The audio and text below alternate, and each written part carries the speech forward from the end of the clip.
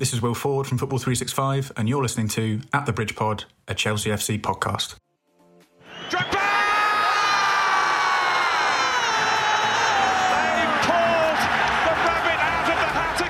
What's up, everyone? You're listening to At the Bridge Pod, a Chelsea FC podcast, your number one source for all things Chelsea. On this week's episode, we're going to be looking at an iconic Champions League season, and it is going to be the 2008-2009 season. It's known as a disgrace, an effing disgrace, as well as we're going to look at the Sheffield United game where Hakim Ziyech may have just took the mantle of being our new wizard of Cobham.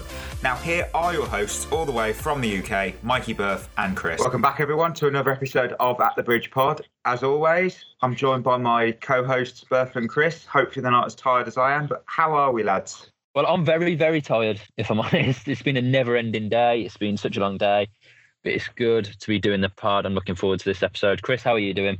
You know, last week, none of us was tired, and this week, we're all tired. I've actually been back in school for the first time in ages today, and it has absolutely battered me. Yeah. For the record, Chris hasn't been held back multiple years. That's not the case.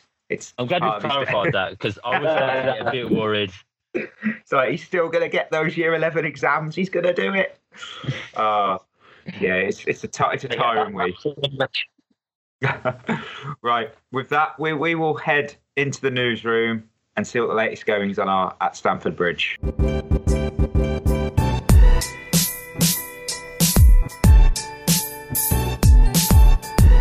So we're into the November international break, so just the one game to look over this week, which is a bit of a shame, but we're going to give it our best go. It's our league matchup against Sheffield United. Timo Werner in again here, no mistake this time. An emphatic finish from Werner, and Chelsea are opening the floodgates in the latter stages here. 4-1. So it ended Chelsea 4, Sheffield United 1, but David McGoldrick, he scored his fourth Premier League goal of his career to open the scoring. 3 of those goals, for fun fact listeners, has come against ourselves. So that's a stat. But we came back with goals from Tammy, Chili B, Silva and Timo to come away with all 3 points in a 4-1 victory. What were your thoughts on the game, lads? Yeah, I mean, I think the first 20 minutes, I was a bit worried. I think last year we probably would have lost. First 20 minutes, I was more worried from minute 1. It was awful. You were like, what's going to happen here? And then the goal. You're like, well, yeah, so I mean, like the first 20 minutes of the game, I was very worried. I felt like we just couldn't pass. Our structure was all over the place. We couldn't really get out of our own box. It was a bit of a mess the first 20 minutes. I think this time last year, probably would have lost a game like that. But then once we got a goal back, we got our momentum going. I thought it was fantastic. Ziyech and Reece James were superb, really, really good. Tammy, fantastic. Timo, really good as well. And Thiago Silva was just as good as ever. So yeah, it's a really good, accomplished performance. And it's not easy scoring 4 past Sheffield United. No, for sure. I did write down before Chris jumps in that this was the first time in over 3 years since they conceded 4 goals or more, and the last time was against Fulham in the Championship. And to be fair, looking at their previous games, their run of form, last 5, lose 4, drawn 1. And as soon as they scored the early goal, I'm just thinking, is this going to be another Bournemouth? It's like or a West Ham or a Palace, and you're like, oh, no. But didn't turn out that way. Chris, thoughts on the game? I agree with Berth, really. I thought the first 20 minutes we started really slow. We looked a bit leggy. I actually think conceding the goal woke us up. It was a really poor goal to concede, though. I was disappointed with that, getting done off a short corner. But after that, I thought once we got the equaliser, I actually thought it was probably our best performance of the season. I thought our use of the ball was really good. Link-up play was really good. Like you said, I mean, Sheffield United are pretty solid sides. Like, even though they haven't been getting results, they haven't been chipping that many goals. And I thought we carved them open on numerous occasions. So the link-up is starting to get there now. I think Ziyech has made a massive difference in that. And I thought Reece James was superb as well. Yeah, 100%. It's a great result as well going into the international break. You know, and obviously at the time of recording, I'm not too sure. We don't know. Obviously, we record this on Thursday, which is the 12th of November. But I hope a few of our tired players, I'm thinking the likes of Werner and Chilwell especially, get some much-needed rest. We've seen the injuries that are devastating our rivals. You've seen Joe Gomez this week pull out of the England squad because he's suffered that awful knee injury. Last night, Nathan Ake of Man City, Paul came off early with a hamstring injury. It's playing so many games back to back. It's clearly catching up with the players. And, on a more game-related note, let's not forget as well that Sheffield United have only lost by more than one goal once this season. And we put them away in that game. It's simple as that. I mean, the big thing for me is that last season, if we went 1-0 down against an organised side like this Sheffield United side, I think we'd be in for potential frustration. Lots of possession, very good chances, but we'd be lucky to get a draw. That's kind of the mantra of last season and recent seasons. But, and then we get picked up on the break or from a set piece. Again, Bournemouth comes to mind. But, we went 1-0 down, and I kind of felt like we had it in us to still create and get back ahead, which we did. And you guys touched on Ziyech. Yeah, he was central to that victory. He's a player that we picked up for such a cheap bargain price, and a player clearly in his peak years. And I did sort of think if Willian had signed a new deal, surely he would have been the starter over Ziyech. Controversial, but I think he would have, based on how he was seen in previous years and how Lampard set up his team. Can I just interrupt there? I just want to hear what Chris's thoughts are on that. Yeah, exactly. I'm pretty sure I said at the time that is why we needed Willian to leave, because I agree with what you said. I do think if Willian had signed a new deal, he would have started, and then we would have had the same frustrations of him hitting that first man on the corner all the time. Yeah, I mean, showing it for Arsenal as well, that you're kind of questioning why they gave him the contract they did. And, that's Arsenal's issue to deal with. Fair enough, he was a great servant for us, etc. But, in the 7 seasons that Willian spent with us, last season was his joint third most appearances out of all of them. Again, 36 out of 38 Premier League games he played. That says it all. So he would have most likely been ahead. And, the signs are there for me with Ziyech that he could succeed Juan Mata and Cesc Fabregas as our Wizard of Cobham for sure. But the whole attacking unit just looked more fluid and like we'll actually penetrate these disciplined defences like Sheffield. So I just sort of butt in and make a point about Ziyech just quickly. Straight in, go for it. I think what makes him so good and so handy to have is obviously he's left-footed, he plays on the right. It really helps Reece James out, and it really is hard to defend against. You've got a left footer cutting inside. You know what? The defender's going to go with you, and then that allows Reece James the space to just bomb on then. Because let's be honest, most wingers these days, they don't track back. So Reece James has got freedom to just roam down that right side and keep bombing and keep putting in those balls. And it sort of not only frees Ziyech up on that right hand side, it does free up Reece James. That'll only help Tammy. That'll only help Timo. Havertz when he runs into the box. Mount. It's bringing the best out of Reece James, having Ziyech on that right hand side. And I think Ziyech was terrific, fantastic. Honestly, the best round the park against Sheffield United. But I think Reece James was a close second, and I think he really is getting a good partnership going with Ziyech now. Yeah, 100% agreed. Yep, so that's pretty much our game reviews. There's only one, it was an overall decent game, 3 important points. So we'll be back to talk our main topic after this. For all you budding kit collectors out there, Get Shirty offer you the chance to add to your kit collection without ever knowing what you've bought. Just order a box at getshirtyshop.co.uk and await the arrival of your new shirt. All kits are authentic, brand new with the tags still on, and available in all sizes. Remember, you can support our podcast by using the code @thebridgepod at the checkout. So that's getshirtyshop.co.uk. What are you waiting for? Welcome back, listeners. It's international break time. With that in our minds, we'd like to take this short break to look at a topic from the past, be it a cult hero, an iconic season, a classic match. You get the idea. Well, this week, co-host Chris, he suggested we take the time to look back at an iconic cup run from our history and just have a chat, a rant, to reminisce about that particular cup run, that season. Well, we tweeted out a poll of 3 iconic cup runs, and you went with the 08-09 Champions League campaign. So we're going to get into that one. Now, before I start, I'm going to read out the Champions League squad we had assembled ready for the campaign, but not the obvious names, but the names you likely forgot were even part of our squad at that time. So we had the likes of Franco De Santo, Minero, Reece Taylor, Michael Mancien, and Miroslav Stock. Any of those bring back memories, lads? I mean, I'm not going to lie to you. I thought Michael Mancien was like the second coming of John Terry. But football was a funny game, and that hasn't quite turned out to be correct. But yeah, Franco De Santo, a striker that didn't really score many goals. Miroslav Stoch, didn't really do it at Chelsea or anywhere else. Oh, I'm going to jump in. Oh, sorry, Fenerbahce. He did well at Fenerbahce, didn't he? Is that right? He won the Super League and the 2 Turkish Cups, but even more importantly, he won the FIFA Puskás Award in 2012.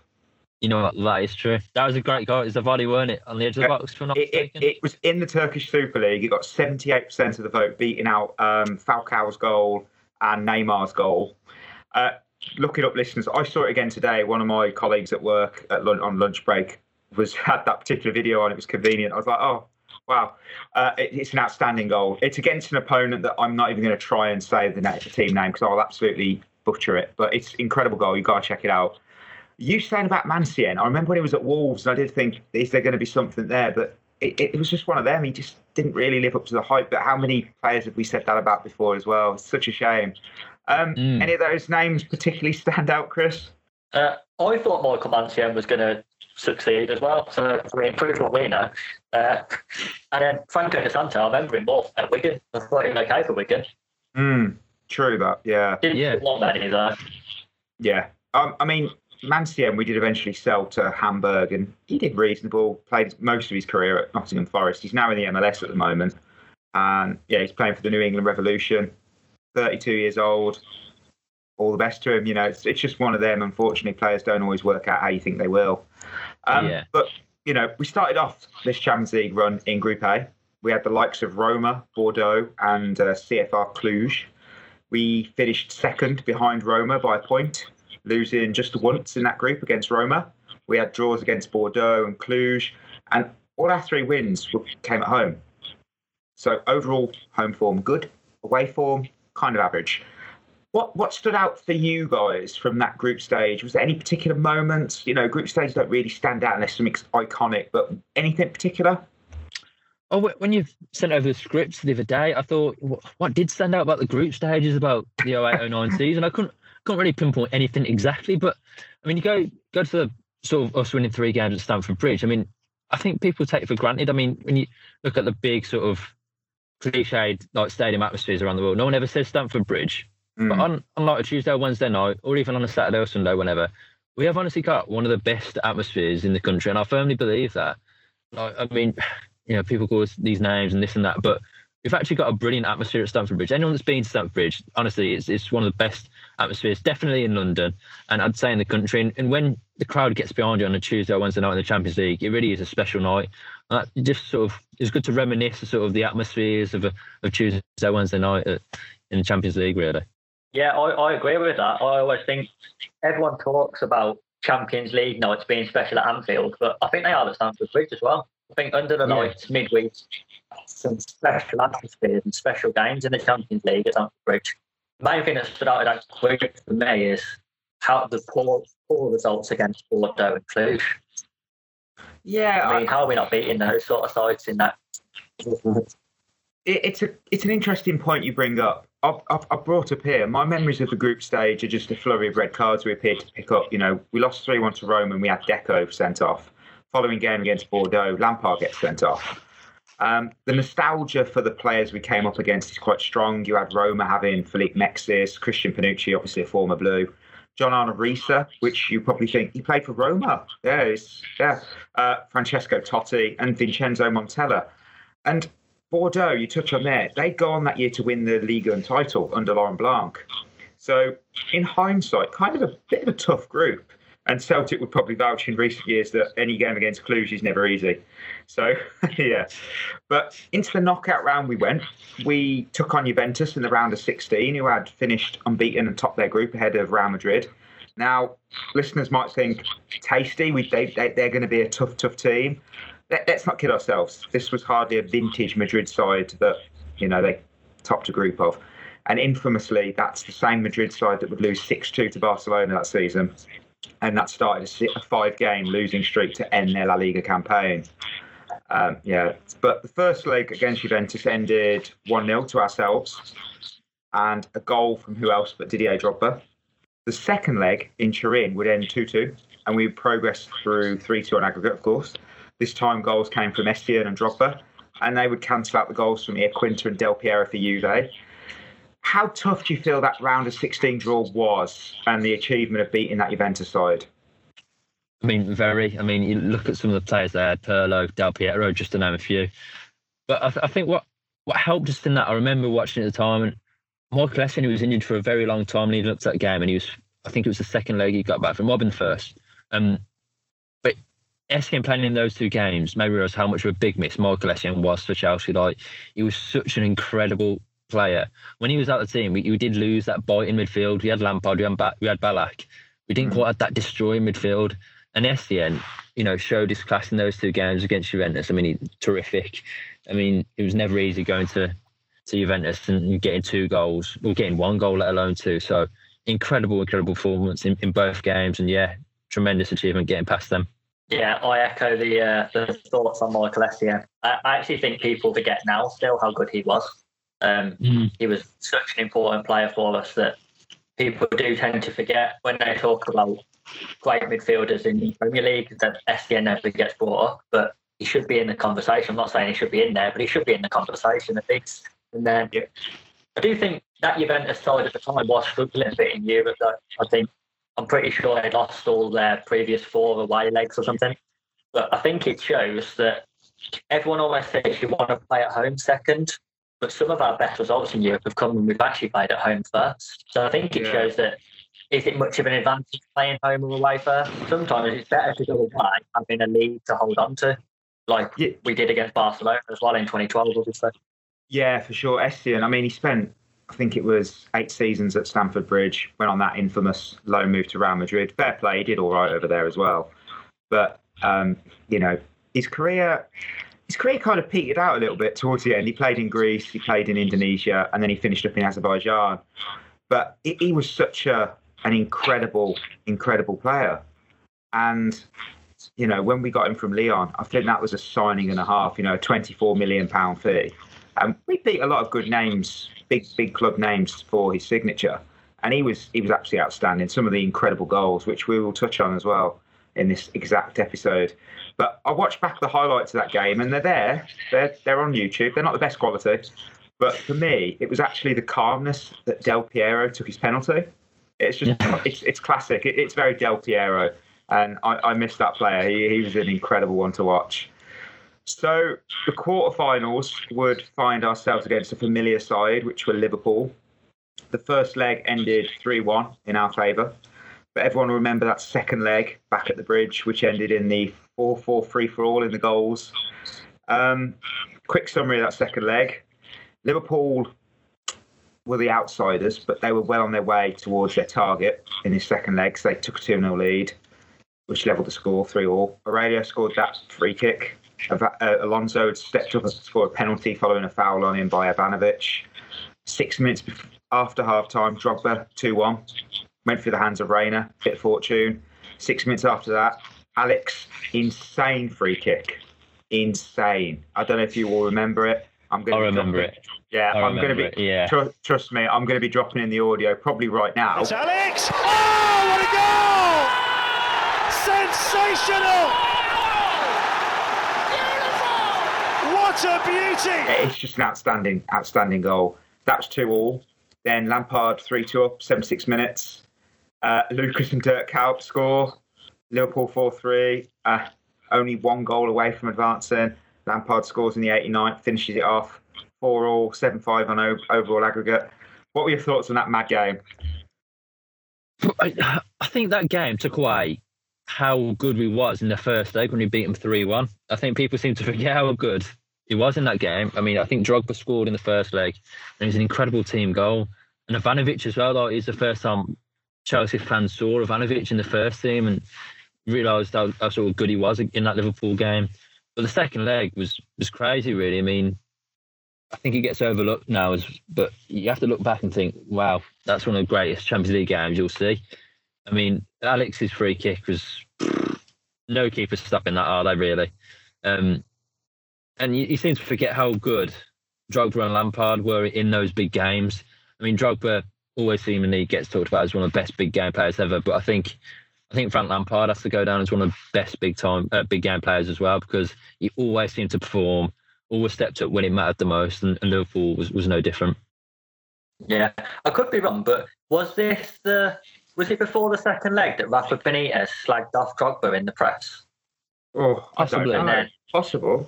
That's why Drogba's celebration was so good after he scored. I'm pretty sure it was that Benitez had said something about Drogba in the press conference before the game, and Drogba did not take kindly to it at all. My other memory of that game I'm pretty sure as well. Is that the one where Lampard scored the penalty not long after his mum had died? No, that was a year before. That was a year before when he scored the penalty in 07-08, I think. I'm sure it was, yeah. I might be mistaken, but I'm pretty sure it was 07-08. Yeah, I genuinely feel a bit out here. I'm not sure. I'm sure it was 07-08. Either way, that 4-4 game. Yeah, Mikey, have a Google search. I'm pretty sure. Either way, carry on, Chris. Carry on. Yeah, the game was incredible, though. I mean, it was a little bit heart-in-mouth moment when they went 4-3 up. But then I remember the Lampard goal, and then it just settled everyone back down, and you could enjoy the last few minutes knowing that we had a big semi-final coming up. Yeah, it was 07-08. I thought it was. I didn't think it was 07-08. We don't want to talk about that campaign yet. Yeah. You know. But yeah, for me, I mean, Fabio Aurelio catching Petr Cech out, it's quite smart. Fair play to him. You know, it's frustratingly smart.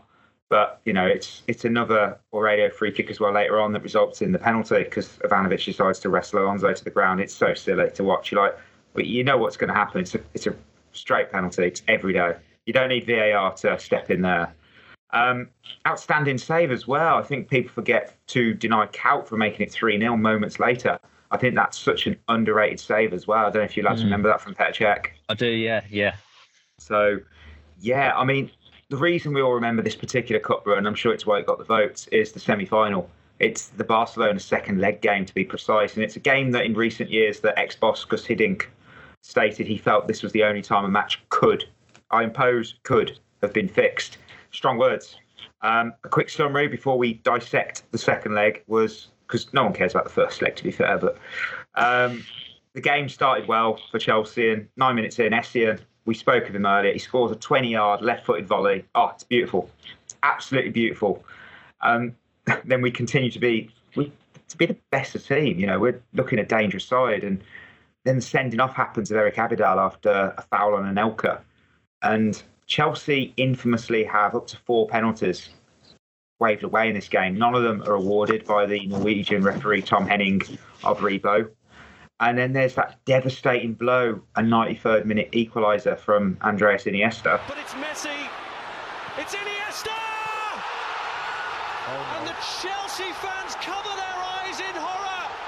2 minutes from time, and it's heartbreak at Stamford Bridge. This happened to be Barcelona's only shot on target as well. And it allowed Barcelona to ensure a last-minute qualification to the final.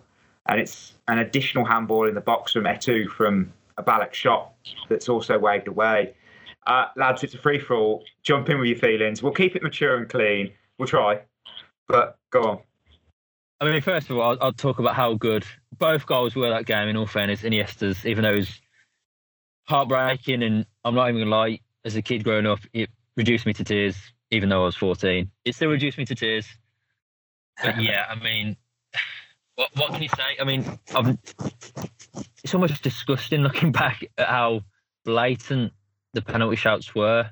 I think the PK handball one, where Anelka tries to knock it past him, I think how anyone could not see that.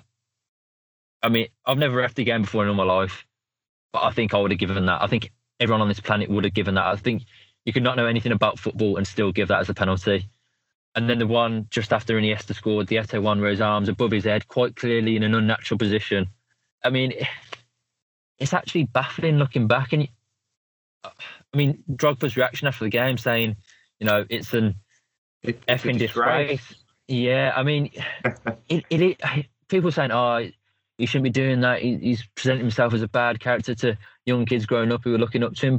And yeah, you could argue that, but I think it's justified by this referee who's so incompetent and so terrible. I mean, I don't know how many games he refed after this, but my God, how bad was he? I mean, if you we hate VAR, let's be honest. No one really likes VAR, but if that was around back then, we'd have had 4 penalties. I have no doubt about that.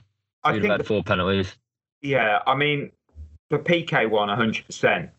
I'll bring up a bit of post-game analysis, which was on Sky Sports 2 at the time, before we had all these cool channels, and then the Champions League moved to BT. But yeah, the 4 commentators on that particular game said they all agreed that among the 4 penalties turned down by the referee, 3 of them should have been awarded, which was the shirt pull on Drogba by Abadal, which would have otherwise been a 1-on-1 against the goalkeeper. The lob ball that was over Barcelona defender PK, but it was blocked by his stretched out right arm in the, palm in the 82nd minute, which, yeah, we totally agree on. And the last minute fully stretched upper arm blocked by Eto'o. I mean, it's madness, really. I mean, what do you think, Chris? I know at the time, I remember that was like one of the most sort of emotional roller coasters that you can go on in a football game. And I remember at the time that there was a lot of talk about it being fixed and that. And to be honest with you, I think I was saying that as well at the time. But looking back at it now, I think he was just a really bad referee. Because I don't think the Eric Abidal send-off was sending off. I think it's one of them where he clips an Alka a little bit, but it's accidental. And I don't think that's a red card. So he got that wrong. How he didn't give the penalty, though, I really don't know. I mean, the PK handball is as obvious as handball as you can get. And then the Sami Eto'o one, the referee is literally stood less than 5 yards away when that hits Eto'o's arm. So I don't know what he saw there that he thought, yeah, that's not a pen. But I think one of the big moments in that game was the chance Drogba missed to make it 2-0 when he cut inside the defender and dropped his left-footed shot and Valdez saved it with his foot. We had the chances without the referee in that game to finish it off, and we didn't take them. And I think that was just that's what happened on that sort of run, when we just couldn't quite get over the line to win the trophy. You know what? Yeah. That Barcelona team was a fantastic team, and rightfully so will go down as one of the best teams ever. I mean, the talent they had, Xavi, Iniesta, Messi, Eto'o, PK. But we generally deserved to go through it. We were the better team. And I think that's why it was so devastating when Iniesta scored that goal, and so devastating to see that we should have at least had 3 or 4 chances to score from a penalty. And it, especially with the year before losing on penalties and losing in the final, which was heartbreaking, to then go from that to this semi-final where we should have got another shot at Man United in the final. It was heartbreaking to see it. It was almost like that year I just felt like, all right, that was our final chance to win Champions League. We're never going to get another chance, because the past 2 years we've just had so much bad luck that we'll never get another chance. It was just awful to see. Honestly, it gives me pains now looking back on it. But yeah, semi-finals, as we talked about in a previous episode of Under Claudio Ranieri as well, they weren't our best for luck. I mean, you make your own luck as well, but yeah, we all remember when the final whistle blew. You've got several players surrounding the referee. You know, you've got Lampard and Iniesta just calmly swapping shirts over on the field, and you've got Ballack, Terry, and Drogba shouting and contesting with the ref. Drogba notably shouts, "It's an effing disgrace," into a live TV camera. Interesting point I'll bring up. You had Kevin McCarra writing for The Guardian at the time, and he described Oviedo as relatively inexperienced and declared that he did not inspire any confidence whatsoever. And that's a fair point. But 08-09 season, this was obviously after the Euro 2008 tournament, where he was selected for that tournament. The referee was. He was one of the referees at that tournament. He refereed, Germany-Poland on the opening game day of Group B, and Italy-Romania. So he was in the top tier, and he was selected for 2010 World Cup, but he didn't make the final sort of selection of referees for the finals. But the point being, experience was there. I mean, he said in recent years, the ref, that it weren't his best day, but those mistakes can be committed, and sometimes a player or a coach happen. You're not at the level you should be, but you can't be proud of that performance. And yeah, we apparently still receives some abuse from Chelsea fans to this day. And as we said in the previous episode, there's no need for that. Just no, stop. But it was an absolute frustrating way to be knocked out. And the 3 fouls as well that were committed. I think, if I'm honest, I think after he gave Abidal the red card, it seemed like he didn't want to make another big decision against Barcelona. It seemed more like he bottled it, I think, is what happened. He didn't want to make another big call against Barcelona in such a poor game. Things I would say that's a good point. Like you would seem as if he's bottled it, but I think when you're bottling something, it's normally fair enough. If he doesn't give the next one, then that's fair enough. He's bottled it. But then there's another two that he didn't give, and it's like, has he bottled it? Has he just had a bad game, or is there something sort of going beyond the scenes here that's never really come out? You'd like to think that that's not the case. You'd like to think it is just a bad day at the office, and fair enough, as Chelsea fans, it's heartbreaking, but mistakes do happen. But it did seem as if like something was against us that day, and I don't think, yeah. It was an interesting, because obviously the following season we took over by Ancelotti, and clearly the Champions League heartbreak was like, we need to spend big in the summer, and oh boy, we brought in Ross Turnbull on a free, we got Daniel Sturridge from Man City for a tribunal fee, Yuri Zhirkov from Moscow, and Nemanja Matic, which wasn't the Matic you're thinking of. It is that same player, but it weren't that stature that he eventually did come back to being. It weren't great, and we won the Premier League that season as well. How mad's that? I mean, I don't know how Carlo did it off that team. So fair play to him. We got knocked out in the round of 16, though, unfortunately, that following season. So you do think, not again. But I think, who did we get knocked out to? If I just pull up, I think it was Inter Milan. Yeah, it was. Did they? Was that the year they won it? It was Mourinho. Yeah. Well, yes, Sammy Eto'o scored at Stamford Bridge, didn't it? Yes, of course, because it was the 09-10 final where Howard Webb refereed it and then went to South Africa and refereed the World Cup final over there, of course. And then De Jong tried to decapitate Xabi Alonso, which was another refereing mistake. Yeah, it's madness, absolute madness when you think about it. But yeah, it's just one of those frustrating seasons. And, you do think we could have had potentially 3 Champions League trophies, maybe 4. Because you think of Ranieri if he hadn't done the tinkering. And then you think of 2008 with the penalty shootout, season after, and then obviously adding the 2012 success. But hey, we'll take one. It was 2012 will still be the greatest European night in our football club's history. And we've won, obviously, Europa League since. But yeah, with that, we've come to the end of another episode about the Bridge Pod. So naturally, it's our social media plug time. So where can we all be found on the good old social media? On Twitter, I am at Chris Burford. And on Twitter, I am at Chris09Adams. Yeah, that is true, listeners. I was told by a listener this week to update the good old Twitter bio because I was incorrectly putting Chris's. I put the old name for Chris, so apologies there. I can't. Yeah, I can't remember who shouted me out. It probably was Mr. Chris Bailey. He's a top man like that. It was Chris Bailey.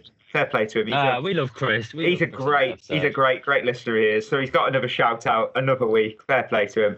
So yeah, you can find myself on Twitter and Instagram as that redhead dude, and for all things at the Bridge Pod, you can find us on Facebook, Twitter, and Instagram by searching for at the Bridge Pod. You can drop us a like, follow, and you can see my great new at the Bridge Pod mug. Pouring my coffee in, my beverages. Very nice. Me and Chris are still waiting to get our mugs. Soon. So yeah, till next time, listeners. That is us signing off. For Chelsea fans everywhere, this is the ultimate football app for you. Never miss a match with live commentary, goal alerts, lineups, in-game stats, and TV and radio links for over 100 leagues globally.